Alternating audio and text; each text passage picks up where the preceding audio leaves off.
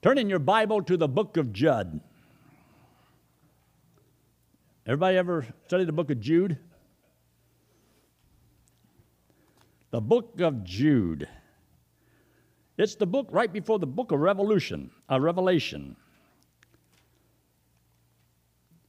I'm going to cover this just a little bit because of some of the things that are going on in our country, not on the political system, but in the religious system. It had truly amazed me, some of the theology that some of the FBC people have accepted over the years. It is wild. It is crazy. It is idiotic. And maybe you shouldn't say that. Yes, I will say that. It is wrong. If you do not know what truth is, you will not know what error is. And if you don't stand for truth, error will get you. Therefore, I have a responsibility to try to help people to see truth and error, discern. So anyway, I want you to take your Bible and look there in the book of Jude. The main thing about this little bitty book, only got one little chapter in it, and it's talking about how to contend for the faith, and why contend for the faith, and how to contend for the faith. These two things are mentioned in this little bitty book. I covered some of this some time back, but I want to show you a few more things that I think are also important. And there are two basic denials that these false teachers have. So one of the reasons that we want to show why should we contend for the faith, because of the apostate teachers. Teachers that deny that what this book says, that it is true. And if you will, look there in verse 3. Beloved, when I gave all diligence to write unto you of the common salvation, it was needful for me to write unto you and exhort you that you should earnestly contend for the faith which was once delivered unto the saints. Because, see, if you don't contend for truth, truth will disappear. Christians are commanded by the Lord to contend. It's almost like if you understand the devil is after you and after me. A roaring lion seeking whom he may devour.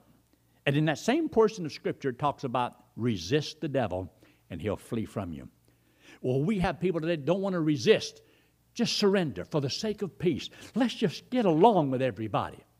I'll have to admit, I am not for getting along with everybody. I guess my whole ministry has been causing trouble. Not because I seek to cause trouble, but because I refuse to give in. I refuse to quit. I refuse to be dictated to.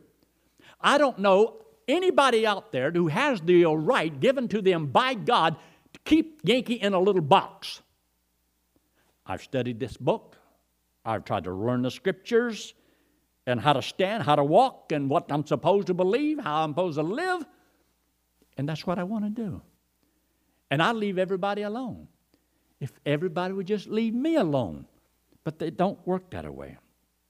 So he says that ye should earnestly contend for the faith. There's a battle going on. And it's a battle for the souls of men.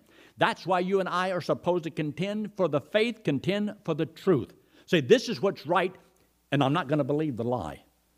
Now, Sunday morning, I'm going to talk about, well, I hate to tell you what I'm going to talk about. It has to do with what is a lie. What is a lie? Have you ever heard one? Would you recognize it if you heard it? Well, we'll talk about that Sunday. But anyway, it was once delivered unto the saints. So God gave us something and says contend for it. Fight for it. Don't give in. Don't give it up. You believe it? Keep believing it. And the reason is because there's two basic things that we're swamped with in theology. Because there's people that say, well, if it's really by grace, are you trying to tell me that you can just trust Christ as Savior and then live like the devil and it doesn't matter how you live? So it's antinomian, which I have been accused of. And, as he says here, in verse 4. For there are certain men crept in unaware, not crept in underwears, crept in unaware, who were before of old ordained to this condemnation, ungodly men. So the Bible tells us, contend for the truth, because there's ungodly people that'll try to get you not to stay with the truth, to hold to the truth, to believe the truth, or promote the truth. And yet that's what God told us to do. Were before of old ordained to this condemnation, ungodly men, turning the grace of our God into lasciviousness. Lasciviousness means into a license for sin. So there's people that try to get God's people, well, if you're saved by grace, it doesn't really matter. Just live in sin, because you're going to heaven anyway. Well, that is true. I'm going to heaven anyway. But is it the will of God that I waste my life and live in sin? No. And I don't believe that's what God wants us to do. You see, they're always against that teaching of you don't get saved without works. You've got to do all these good works. And then they take those who do trust Christ as Savior. You don't need to do anything. See, before you're saved, do all the good. After you're saved, do all the bad. And both philosophies are wrong. The one is wrong because it ruins salvation. The other one is wrong because it ruins service. We don't do good works to be saved. We're saved by grace and grace alone. And even though I cannot lose my salvation, it is not the will of God that I live in sin. And to use grace as an opportunity to, well, as a license for sin. Permission given to me by God to live any way I want to. God wants me to serve Him. Now look what He says. He makes a statement, and denying. So there's these two main things. So in the two basic denials, grace that leads to license to sin, and denying the Lord, that Jesus Christ is not who He claimed to be. See, when you deny Christ as being who He is, you're saying that God is lying because God said He had a Son, and He sent Him into the world. So you're lying about God, that He didn't send the Son, and you're lying about the Son because He said He came from the Father. So whenever they deny one, that's why He says in the book of 1 John, if you deny the Son, you denied the Father. And so there's people who deny that Jesus Christ is the Son of God. So they're calling the Father and the Son both liars. And the Bible says this is a lie of what they're doing. Is there a religion today that even says that Allah has no son? Allah has no son. Well, the Bible says Jehovah has one, but Allah doesn't have one. So Allah isn't God. Now, should I move on that? Because, that's offensive to some people. That is as bad as burning the Koran. The things I'm teaching. Isn't that enough to scare you from wanting to come to church here? I'm serious. There'll be people that'll be afraid to come to this church unless Yankee softens it a little bit so that he doesn't come across so hard and so mean, so unkind and so unloving. But what's wrong with loving the people in our church? What's wrong with loving America that you hate the things that wants to destroy it? And there's some people that are afraid. See, the problem in America is not the politician. The problem in America is the preachers behind the pulpits. They don't have any spine. They're afraid of losing their job. They're afraid people are going to leave. They're afraid of not having the money to keep things going. They're afraid. They live out of fear. And that fear paralyzes a person. So they would rather just tiptoe through the tithers. Just keep everybody happy and satisfied. Just scratch your ear. Oh, that feels so good. Well, I don't think the Bible wants God's preachers to do that. The other thing I want to mention, there are 3 historical events that took place in the past, in the Old Testament, where there were false teachers, false prophets. They taught the people false things, and there was judgment upon those people. One was Egypt. A judgment. And also, there was the angels, also Sodom. Those three historical events really took place, and it demonstrated that God is not satisfied with whatever anybody says, and that God's people have a responsibility to believe the truth, live the truth, contend for the truth. Because, you see, if God's people don't do it, where are they supposed to get the light from? Where are they supposed to get the knowledge from? It's from the Word of God. So he makes a statement here in verse 5. I will therefore put you in remembrance. Remembrance. See, these are things that most people already know, but they forget. Look what he says over there in verse 17. Verse 17, but beloved, remember. You see, verse 17 begins a new thought. Here it is talking about why contend. And in verse 17 for the rest of the chapter is how to contend. So, why and how. So God answers all of this in just one little bitty book. But he makes this statement there in verse 5, I will therefore put you in remembrance, though ye once knew this, how that the Lord, having saved the people out of the land of Egypt, afterward destroyed them that believed not. God is saying, you've been saved, you've been given eternal life. But see, God is going to chasten even His children that will not contend for the faith. You know why so many of God's people are not found faithful? Because they've already been guilty of this. They did not contend for the faith. They did not do faithfully what God tells them to do. They do whatever they want, whenever they want, and because they have accepted a false philosophy, it affects their life, and there's a price to pay. God says they didn't escape their unbelief problems back then. God chastened them, and for 40 years they wandered around in a wilderness. It didn't have to be that way. But that's because of the judgment of God. Did it matter? Because they no longer believed the truth? Yeah, it makes a difference. You see, it's not just that you start serving the Lord. It's can you continue serving the Lord? Can you continue and contend for the faith all the days of your life? Look what he says in verse 6. And the angels which kept not their first estate, but left their own habitation, he hath reserved in everlasting chains, under darkness, under the judgment of the great day. Some were destroyed. God didn't let angels do whatever they want and get away with it. So why should you and I think that because we're under grace, we can do anything we want? We can live any way we want. There's judgment coming to the house of God.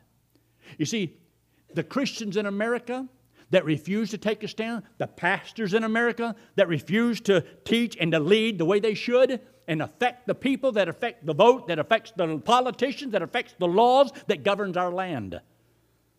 And because they refuse to do it, they'll lose their churches. We're going to lose our churches. Our people are going to be going underground. You see, there's people right now that don't like the idea that we are tax exempt. There's movement on by the atheists to tax all 501c3s. Look how much more money they would have if everybody paid their fair share. You hear a lot about this fair share. That's socialism talk. That's socialism. If you want to have fair share, then take the other 50% of all the people in America that don't pay taxes, make them pay their fair share.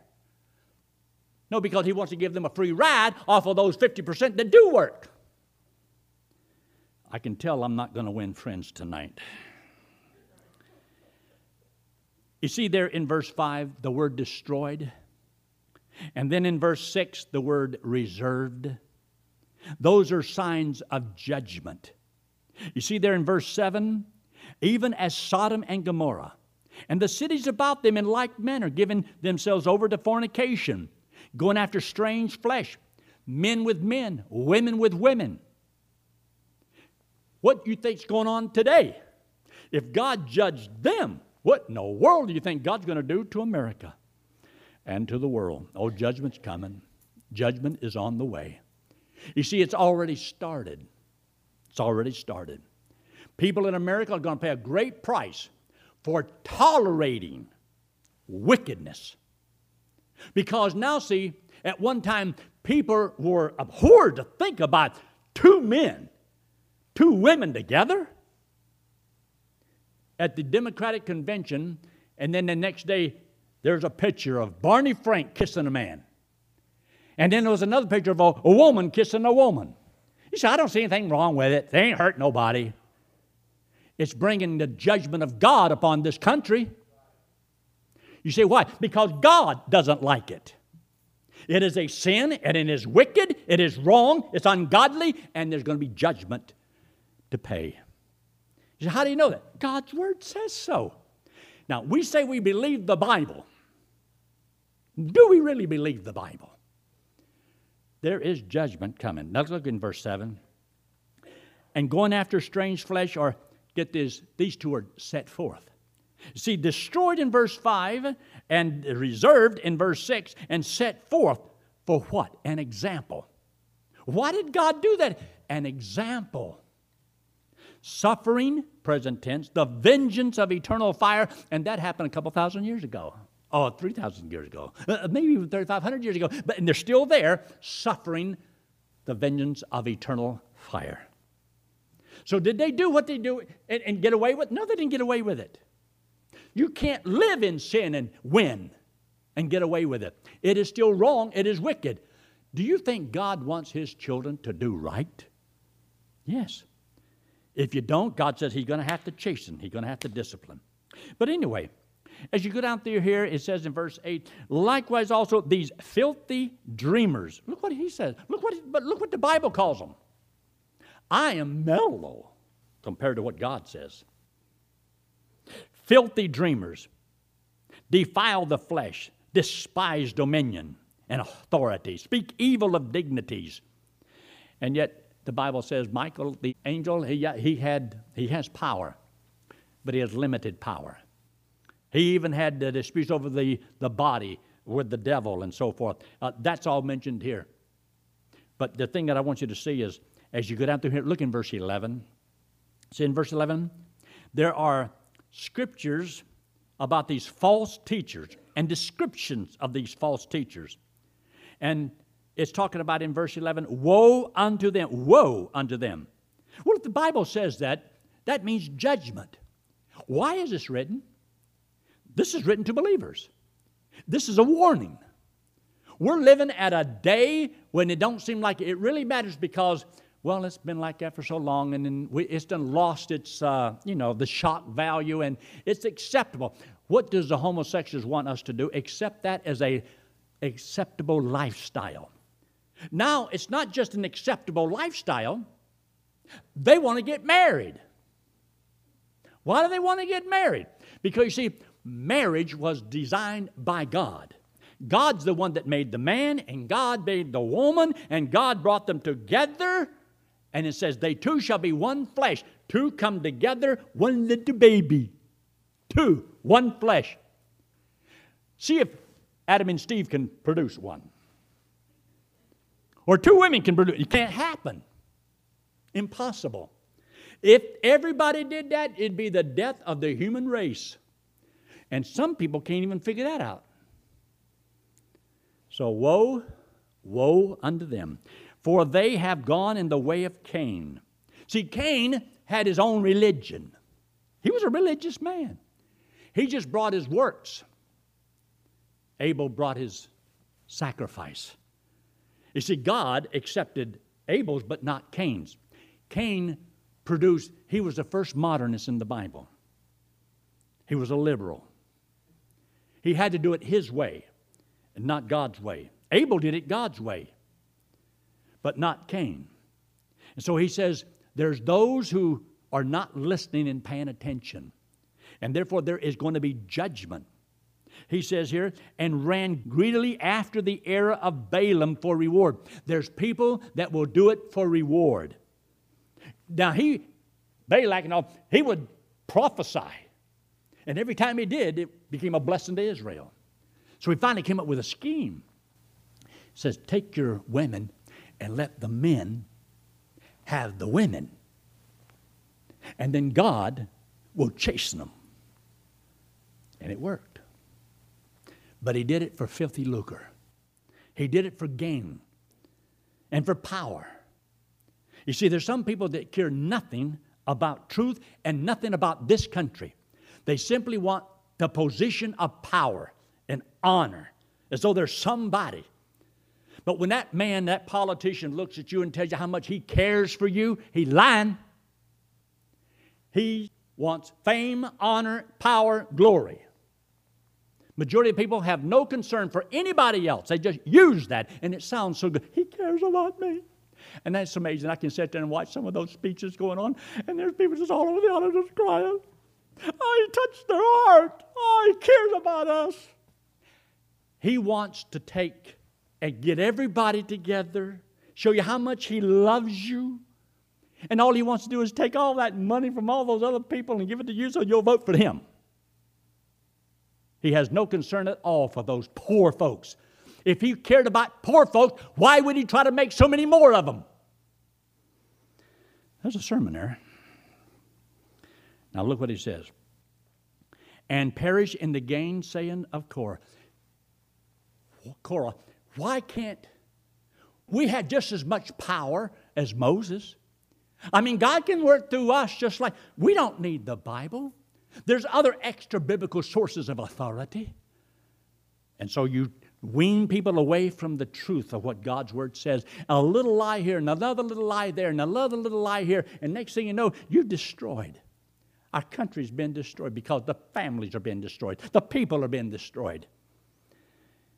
There are 6 things, a good 5 of them anyway. Spots. The Bible tells in the book of Ephesians in chapter 4, maybe chapter 5, talks about keeping your garment clean. Yeah. These are spots in your love feast. In other words, that shows you love somebody and you're doing what you're doing because you care and you love. He says, but that philosophy is putting spots all over your white, beautiful gown. The Bible talks about he doesn't want us to have spots all over our robe of righteousness from the filth of the world because we believe something that we're not supposed to believe. And so he says, these are some of those spots that come from some of these wicked people. And this is his definition as he describes them. You see where he says there in chapter 12, these are spots when they feast with you, feeding themselves without fear. As a shepherd is supposed to feed the flock, they're being fed, feeding themselves. We often call it, they're not feeding the flock, they're fleecing the flock. There's people that want to fleece everybody. Can you imagine how many millions of dollars are spent on an election? It's more than I made last year. You're talking about billions of dollars when you add all of it up. It's incredible. And then Jesse Jackson's son has been out of work for a couple of months, but they still get paid for several months. Don't even show up for work. Look how much time Obama had been running around the country doing all of this, as you would say, fundraising, political time out from his job, because that's not his job. His job is not to raise money for his next election. We are supposed to be paying him to go into that White House and do a job. Is he working with Congress? There's nothing being done. And he flies all over the place in that Air Force One. And America pays for it. And what is he doing to stabilize our country? I get upset just a little bit. But now notice what he says here. Feeding themselves without fear. Clouds without water. And trees. In verse 13, waves of the sea. Wandering stars. These are descriptions of those that we need to contend against. They are giving us the impression that there's something that they're not. They deceive. They lie. And there's people that believe those lies. Instead of saying, wouldn't it be great if we had people with some character that knew truth, and you could put godly men in place of leadership and you didn't have to worry about it? You know, there's always somebody lobbying from different parties. You to send them money so they can go up there and lobby, and we're fighting for your rights. Why would we have to fight for our rights in between elections if we put good people up there? They're supposed to be defending our rights by the things they pass or don't pass. If they only pass that which is constitutional, we wouldn't have any problems. What they're doing is not passing things that are constitutional. They're passing whatever they want. Constitution means nothing. And then it says here in verse 14, Enoch also, the seventh from Adam, prophesied of these. Behold, the Lord cometh with 10,000s of his saints to execute judgment upon all, to convince all that the ungodly deeds and so forth. You ought to see how many times the word ungodly is mentioned down through here. It means they're not like God. They're not like God. They're not like God. And so he gets down here to verse 17. But beloved, like the whole tone has changed. The way it's worded is a different attitude, a different spirit. Because he's warned, now he's pleading. Beloved, you remember? The apostles told you something. Do you remember what they said? They told you that there's going to be these problems come. But see, what hurts is when they don't listen to what God says and they believe the stuff that does the damage. You see in verse 17, but beloved, remember ye the words which were spoken before of the apostles of our Lord Jesus Christ, how that they told you there should be mockers in the last time, who should walk after their own ungodly lust. These be they who separate themselves, sensual, having not the Spirit. I would say they don't have the Spirit, and the Spirit there is kept. So any man who has not the Spirit of God is none of God's, as it says in the book of Romans in chapter 8.